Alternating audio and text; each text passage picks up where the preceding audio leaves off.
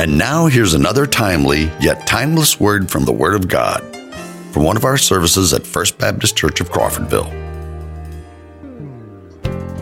If you get your Bibles, and grab this.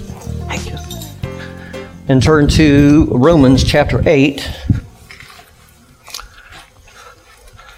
We've been doing kind of the jig in Romans. We spent about 4 weeks on 28 through 30, then did 31 and 32, and then backed up to 31 or 31 and 32. And so we're moving on to 33 and 34 this morning. And I'm going to be out next week. We'll be in Guatemala. And nobody reminded me. I forgot to wear my shirt. I was going to wear my T-shirt this morning. I didn't. Huh? You know me. Where's Romans? It's after Acts, isn't it? There we go. Between Genesis and Revelation. Between Genesis. Thank you much. I appreciate that. Yeah. Okay, Romans chapter 8. We're just going to read a couple of verses 33 and 34. What I was going to say was, next week since I'm out, it's happened in the past. Tyler doesn't mind. I mean, he actually likes preaching expositorily. And I'm sure when he's a pastor one day, it's exactly what he's going to do. And so he takes what comes next. That hasn't been fun. It hasn't been advantageous. He's gotten some passages that I just happen to be out when they're just tough passages or whatever, you know. Well, next week, folks, he gets 35 through 39. I mean, this is the pinnacle of the book. Well, this and the end of chapter 11 are the pinnacle of Romans. So, Tyler, God bless you, brother. You better do good. All right, if you would just stand with me in honor of the reading of God's Word. We'll begin in verse 33. And Paul writes, "Who shall bring any charge against God's elect? It is God who justifies. Who is to condemn? Christ Jesus is the one who died, more than that, who was raised, who is at the right hand of God, who indeed is interceding for us." Let's go to the Lord in prayer. Father, thank you so much for the blessing of Jesus. We're looking at some of that blessing this morning and why it is that how we can handle guilt, Father. And it's all because of what Jesus has done, Father, on our behalf. So give us eyes to see, give us ears to hear, give us hearts to understand this truth, Father, and speak your word to us. And we ask it in Jesus' name. Amen. You may be seated. Now, I know I've used this illustration before because we've talked about guilt before, but I like it. Some years ago, a cartoon pictured a psychologist talking to a patient. He said, "Mr. Figby, I think I can explain your feelings of guilt. You're guilty." It's easy enough, right? Now, we may chuckle at the cartoon, but it hits a nerve. Before God, we're all guilty of violating His two great commandments, which simply sum up all of His other commandments. We have all failed to love God with our entire being. And what's worse, we've even deliberately shoved Him to the side and replaced Him with things as our God. Too easy to do in our culture. And because we're selfish, we have failed to love our neighbors as we love ourselves. And so we all have true moral guilt before the holy God of the universe. So how do you deal with your guilt? Many suppress it or deny it. Others try to excuse their guilt by thinking, well, I have my faults, but I'm basically a good person. I mean, I've never hurt anybody deliberately. But however we may try to get rid of our guilty feelings, there is still this stubborn fact that we stand truly guilty of sin before God, who knows every wrong thought, word, or deed that we've ever done. Now, God's answer for guilt, of course, is the cross of Jesus Christ, where He bore the punishment that we deserve. As God in human flesh, His sacrifice satisfied God's holy wrath against our sin so that God could be both the just and the justifier of him who has faith in Jesus Christ. That's Romans 3:25. Because He paid our debt, Paul proclaimed in Romans 8:1, therefore there is now no condemnation to those who are in Christ Jesus.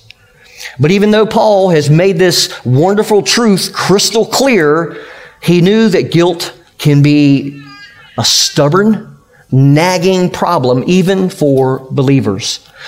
The Swiss commentator Frederick Goddard, he suggests that as Paul wrote these verses, he may have been remembering the cries of the believers that he had dragged out of their homes and thrown into prison when he was persecuting the church.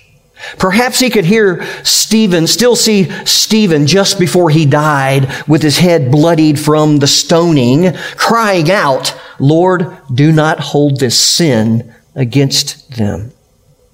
Now, whether Paul was thinking of those shameful events from his past or not, he knew that even those who have trusted in Christ for salvation, they often have to wrestle with guilt, whether from distant or recent sins.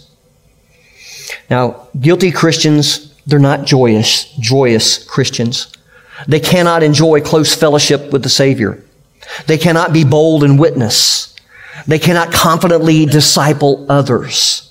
They usually end up living as hypocrites, putting up a front in fear that the truth about their sin will be exposed. And so he applies the benefits of the gospel that he's just summed up in verses 29 and 30. And Paul asks two parallel questions that we're going to be focusing on. Who shall bring any charge against God's elect? And who is to condemn? Now, in answering those questions, he doesn't tell us anything that he hasn't already said. But he wants to hammer home God's answer to guilt one more time so that we'll know how to win the battle when guilt attacks. And it will. Now, God's answer to guilt is that he justifies his elect through Christ's mediation on our behalf. Now, first, I want us to look at who charges us with guilt. So our first major point here is the world, the devil, and our consciences seek to condemn us with guilt. So let's take a look at the world. The world charges us of being guilty of hypocrisy, intolerance, self-righteousness, and many other things. All of us have heard unbelievers complain, well, the church is just full of hypocrites. Well, yeah, most organizations are. But here's the real question. What are you going to do with the claims of Christ? We're flawed. We know that. Christ is not. But we're all prone to put on a false front so that people don't see who we really are. Sometimes we may not deliberately deceive others, but at the same time, we don't correct their misconceptions about us. Oh, Pastor, you're such a man of prayer. I should correct you immediately by saying, I struggle. And sometimes I'm not faithful in prayer as I should be. If I don't tell you that, I'm being a hypocrite. I'm accepting praise that I am not due. Unbelievers who frequently accuse us, they frequently accuse us of intolerance and self-righteousness. We're closed-minded. We're judgmental. We think that we're right and everyone else is wrong. I mean, after all, we say that our way is the only way to heaven. Now, often, of course, these charges, they're merely a smokescreen so that the unbeliever can simply dodge the truth. But sometimes the charge is true, and inwardly we wince with a little bit of guilt. Well, the devil charges us as guilty when we fall short of God's holiness. Remember, Peter says through God, who said it in the Old Testament, be holy because I'm holy. Well, Satan means adversary. The adversary. Devil literally means one who throws things against you, not at you, but against you. It's to come against you. In Revelation 12:10, he is called the accuser of the brethren, who accuses them before our God night and day. Job 1 and 2 gives us an example. This is where Satan accuses Job before the Lord of being righteous only so that he can enjoy God's blessing and protection. There's another example in Zechariah 3, verse 1. It reads, Then he showed me Joshua, the high priest, standing before the angel of the Lord, and Satan standing at his right hand to accuse him. Now, it goes on to say that Joshua was clothed with filthy garments. Why is that? It's because he was guilty as charged. Now, there's debate over whether or not Satan can interject accusatory or evil thoughts into our minds, or whether these generate within ourselves. It seems to me that his role as accuser, it implies that somehow he is able to remind us of our guilt. Sometimes you just can't shake off those feelings after you have repented and confessed the sin to the Lord. Now, at such times, it's not the Holy Spirit convicting you if you have responded to his conviction by repentance. Rather, you're under attack from the accuser of the brethren, and you need to know how to put him to flight. We'll see our consciences. They charge us with guilt when we know that we have sinned. Someone has called the conscience a false alarm, F-A-U-L-T-S. It goes off to let us know our faults. The conscience by itself is not a very, very reliable guide. Sometimes it is overly sensitive. Some with a weak conscience feel guilty over the things that the Bible doesn't even consider a sin. And it causes false guilt. Or sometimes a believer agonizes over something that is a sin, but he blows it way out of proportion. Then you go to the other end of the spectrum and you have some who are calloused, insensitive, or they even have seared consciences.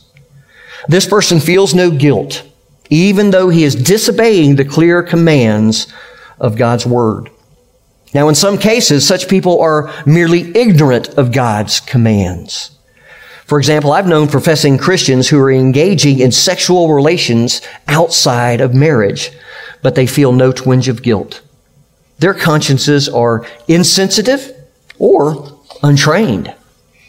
The Bible teaches that it's important to maintain a good conscience before the Lord. If the Bible calls something a sin, so should we. But if the Bible does not call it a sin, we don't need to either. But even mature believers who have biblically sensitive consciences will have times when their conscience says, "You're guilty. You sinned." Maybe we did something that we know to be wrong, or we didn't do something that we know to be right. How do we answer these charges? This is the second major point this morning. After confession, which is the first thing we do, you answer charges of condemnation with God's promise to justify his elect through Christ's mediation on your behalf. To correct some common errors, I begin with a point that actually comes from other Scripture, and then we'll look at 3 lines of defense that Paul gives us. A, if you are truly guilty, confess your sin and turn from it. That's the starting point. Now, some argue that since God has forgiven all our sins and removed our guilt at the cross, that we should never feel guilty. It's a done deal, so we should just shrug it off and move on. I believe that teaching is a little out of balance. It's true that our eternal standing before God is secure through the blood of Christ. But at the same time, if we love the Savior who gave himself for us on the cross, when we grieve him by sinning, we should feel grief that prompts us to confess our sin, to ask his forgiveness, and to turn from our sin. It's not a matter of our standing before God, but it is a matter of our relationship with him. For example, if I sin against my wife, Debbie, she's sitting back there so innocent on the pew. If I sin against her, I'm still her husband. She's not going to disown me. All right? But my sin, it has strained our relationship. I need to confess my sin. I need to ask her forgiveness and seek to restore that relationship. It's the same with the Heavenly Father. Although He would never disown me as a blood-bought son, if I sin, I need to be restored in my relationship with him. I need to be forgiven relationally. I need my conscience to be cleansed by the blood of Christ. Now that takes place when I repent, confess my sin, and ask his forgiveness. Now, we need to be careful. Even as believers, we're prone to respond to our guilt by blaming others. Man, that goes a long way back, all the way to Genesis 3. By blaming others, or by denying, excusing, or covering up our sin. One of the most common marital problems to overcome is for a couple to stop blaming each other or excusing their own sins, and for each of them to confess his or her sins and to ask forgiveness from their mate. It's also one of the most common mistakes that Christian parents make. They don't humble themselves and ask forgiveness from their children when they have wronged them. Now, if you don't do that, your kids are going to see your hypocrisy, and it's actually going to turn them away from the faith. Teach them verbally and by your example that when we sin as believers, we ask God's forgiveness, and we ask forgiveness from the one that we sinned against. Also, if you sin against an unbeliever, you're going to be prone to cover it up and ignore it so that they won't think bad of you or your Savior, our Savior. But if you don't own up to your sin, he's going to rightly think that you're a hypocrite. When you as a Christian sin against an unbeliever, go to him. Acknowledge your sin, humbly ask his forgiveness. Don't try to use the occasion to witness to the person. Just confess your sin and make restitution if it's appropriate. That will be adequate. That will be an adequate witness. Now, this point is actually from other scriptures and doesn't need a lot of defense because it's all over the place. In our text, Paul sets forth 3 answers to the charges of guilt and condemnation. So B, answer charges of condemnation with the fact of God's sovereign election. Look at the first question. Who shall bring any charge against God's elect? Why does he say that? Why does he say it like that? Why didn't he say, who will bring a charge against believers in Christ? Why does he bring up election? Paul emphasizes election because when you're feeling guilty over your sin, you're prone to doubt your faith in Christ. Maybe I'm not a believer. How could a believer do what I just did? If your salvation rests on your faith and your choice of Christ, that it's really going to get shaky when you sin. If the accuser can get you to focus on your feeble faith, boy, it's going to be easy for him to condemn you. Now, by God's elect, that means that the root cause of your salvation is that God chose you. Yes, you chose to believe in Christ, but the reason that you did so is that he first chose you. If he had not done so, you would have happily gone on in your sin. Election doesn't mean, as many try to explain it away, that God foresaw that you would believe and chose you on that basis. If that were so, then that would not be according to grace, but according to something good in you, namely your faith. Your faith would be a work that you originated and could take credit for. And we know that's not true. Ephesians 2:8-9 says, "For by grace are you saved through faith, and that not of yourselves. It is the gift of God." Knowing that you are saved because God first chose you in spite of your sin, that is essential in battling guilt. It means that no one can produce new evidence to get God to change his mind and disown you. And that's because he chose you before the foundation of the world, knowing all about the sins that you would commit both before and after your salvation. But maybe you're wondering, how can I know that I'm elect? Maybe my sins show that I'm not one of the elect. Well, it's true. A lifestyle of disobedience and sin, that should make you question whether your calling and election are sure. 1 John 2:3-4. John says, "By this we know that we have come to know him," meaning Christ, "if we keep his commandments. The one who says, 'I have come to know him,' and does not keep his commandments is a liar, and the truth is not in him." John is describing a habitually disobedient way of life. God's elect cannot be content living in sin. Ask yourself these questions. Has God changed my heart? Has he shown me my sin and guilt and my desperate need for the Savior so that I have abandoned all trust in my own good works to save me? Has he given me faith to believe in Christ as my only hope for heaven? Has he given me a love for him and for his word and a hatred of sin? Am I growing in conformity to Christ? Now, while we all have room to grow in these things, this should be the direction of our lives if we are one of God's elect. That's clear from Scripture. We'll see. Answer charges of condemnation with God's promise to justify the ungodly by grace alone, through faith alone. Paul doesn't mention here that we are justified by faith. Rather, in answer to the charges against God's elect, he emphasizes God's action in 33b. It is God who justifies. Now, to learn how God justifies us, we've got to go back to chapters 3 and 4. This is where Paul shows that we are justified by faith apart from works. Romans 4:5 says, "But to the one who does not work, but believes in him who justifies the ungodly, his faith is credited as righteousness." Now, Paul's argument in 8:33, it's using legal language. God alone is the supreme and final judge of the universe. Guess what? If he condemns you, you're eternally condemned.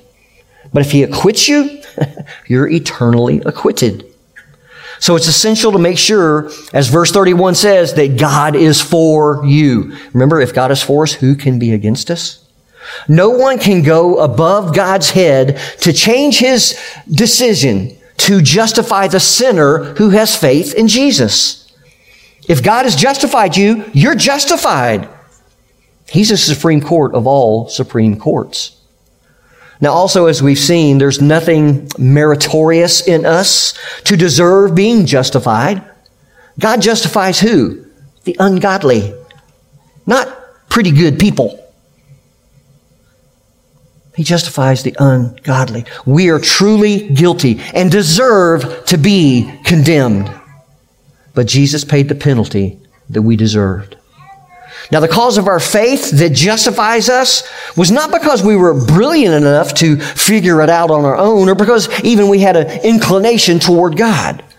Rather, our justification is rooted in God's sovereign election. Because he justified us and chose us, we can answer any charge against us. But maybe the enemy keeps hounding us. He keeps pointing that accusing finger saying, you're not a Christian. You're condemned. So Paul gives one more decisive answer to guilt. So D, answer charges of condemnation with Christ's effectiveness and sufficiency as your mediator. This is verse 34b. Christ Jesus is the one who died, more than that, who is raised, who is at the right hand of God, who indeed is interceding for us. Verse 34 gives the theological reason why God can justify sinners, namely the work of Christ as Savior and mediator. Paul mentions 4 aspects of Christ's mediation on our behalf. Number 1, Christ Jesus died for our sins. Paul doesn't add for our sins here. He's already covered that in chapters 3, 5, and 8. He states only that Christ died and was raised, and that puts the focus on him. There's no security, there's no defense against guilt when your focus is on yourself or even on your faith. Your focus must be on God who has chosen you and justified you, and on Christ who died and was raised bodily from the dead. We see the same emphasis on God's role in salvation in that passage in Zechariah 3. This is where Satan accuses Joshua, who was guilty. The Lord said to Satan, "The Lord rebuke you, Satan. Indeed, the Lord who has chosen Jerusalem rebuke you. Is this," referring to Joshua, "is this not a brand plucked from the fire?" Paul's point in verse 34 is that it would be absurd for Jesus, who came to earth to be the sacrifice for the sins of God's elect, to condemn the very ones that he died for. So when the enemy accuses you, point to the cross. Revelation 12:11, it says, "And they overcame him, Satan, because of the blood of the Lamb." Always look to Jesus. Number 2, Christ Jesus was raised for our justification. Now here, Paul simply adds, yes, rather who was raised. But as he states back in Romans 4:25 that he was raised because of our justification. You see, Christ's death satisfied God's justice, and that provides the basis for our justification. But his resurrection, that was God's stamp of approval, showing that God accepted death as the payment for our sins. Paul staked everything in the Christian faith on the bodily resurrection of Jesus.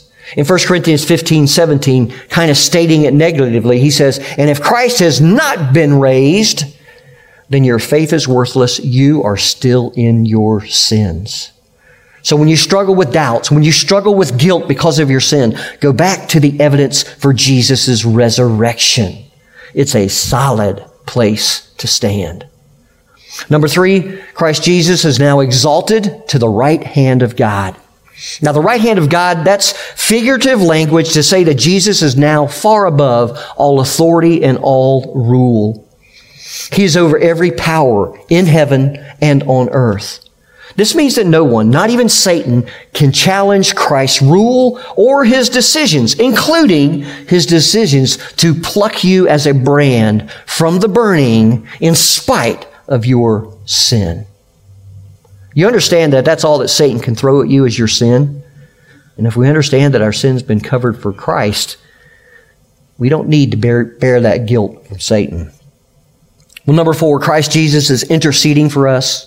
John Calvin says that Paul adds this so that we're not going to be terrified by the majesty of Christ's absolute authority at the right hand of God. His purpose in that place of authority is not to condemn us, but to support us by his prayers, especially when we stumble and when we sin. There are 2 helpful examples of this in Scripture for us. The first is when Jesus tells Peter that Satan has asked permission to sift him like wheat. And then Jesus adds, "But I have prayed for you, Peter, that your faith may not fail. And you, once you have turned again, strengthen your brothers." That's Christ praying for Peter. The other is Christ's wonderful prayer in John 17, just before the cross. This is where he prays for his disciples, and he even prays for us. He prays for those who would come to Christ as a result of the apostles' work. And indirectly, that's us. For us, Jesus' throne at the right hand of the Father is not a throne of judgment, but rather a throne of grace. This is where we come to find grace and mercy in our time of need.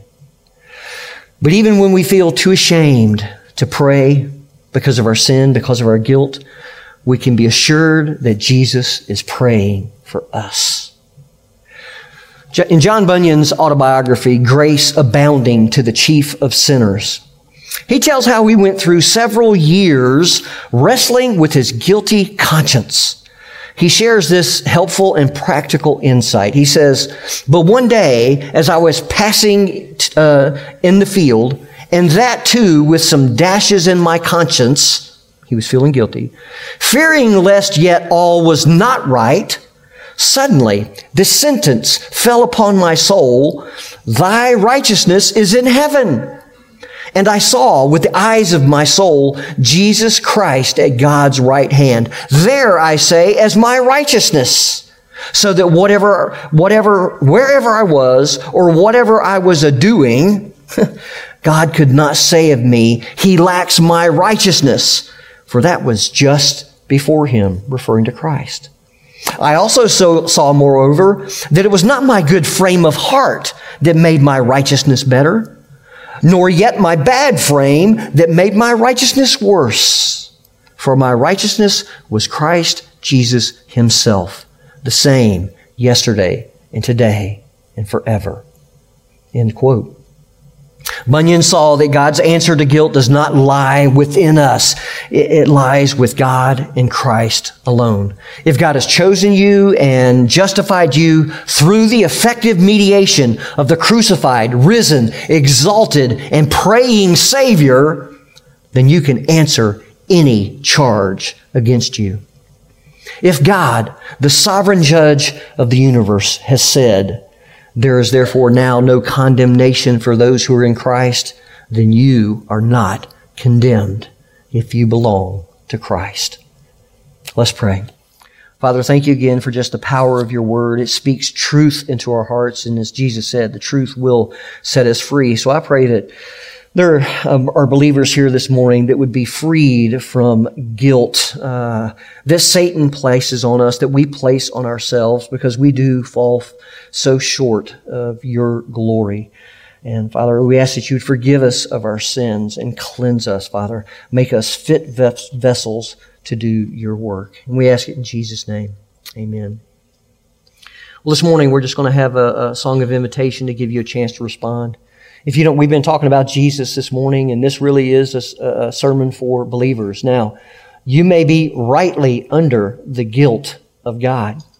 If you do not know God through His Son Jesus Christ, that guilt, if any, that you're feeling, it's a deserved guilt. And it has to be reconciled. It has to be dealt with. God sent His Son some 2,000 years ago to live a sinless life so that He would be the fit and perfect sacrifice for the sin of mankind. You just have to trust Him. You ask God to forgive you your sins. He's the one that you have sinned against. Ask God to forgive you, and then trust what Jesus, believe in Jesus and what He did on that cross some 2,000 years ago, taking on the guilt of that sin and the punishment, the wrath of God against that sin. That's what He did on the cross. And as we've already said, God, He justifies the ungodly. If you know you're ungodly this morning, you turn to Christ. You come to Him today. If you're a believer, I hope that you'll just take time to seek God concerning this. We all get this burden because of sin in our life. We have a desire because of the Spirit that's in us to do right and to be right, to be righteous, to be holy because God is holy. And we recognize immediately when we fall short, no matter what it is. The Spirit within us lets us know. That's okay. When that happens, respond to the Spirit. Turn back to God. Ask Him to forgive you, to restore your relationship. He'll do it in a microsecond. What is it? 1 John 1:9. If we confess our sins, He is faithful and just to cleanse us to forgive us of our sins and to cleanse us from all unrighteousness. You do that. If the guilt remains after that, that's probably the accuser of the brethren. And man, he can destroy you. Well, he can't really destroy you. You belong to God. But man, he can make your life miserable on the inside just because of your guilt. Don't do it. Understand what Christ has done. There's a verse that I really like in Hebrews, and I don't know the exact. I think it's 9:11. Is it 9:11? Anyway, it says something to this degree that Jesus has sanctified us once and for all. Sanctified means, y'all know what that means? It means to be made holy. Jesus has made us holy once and for all. There's no condemnation for those who are in Christ Jesus. You need to live in light of that fact if you're a believer today. Thank you for joining us for this podcast from First Baptist Church of Crawfordville. You can find more information and follow us on Facebook or visit our website, crawfordvillefbc.com.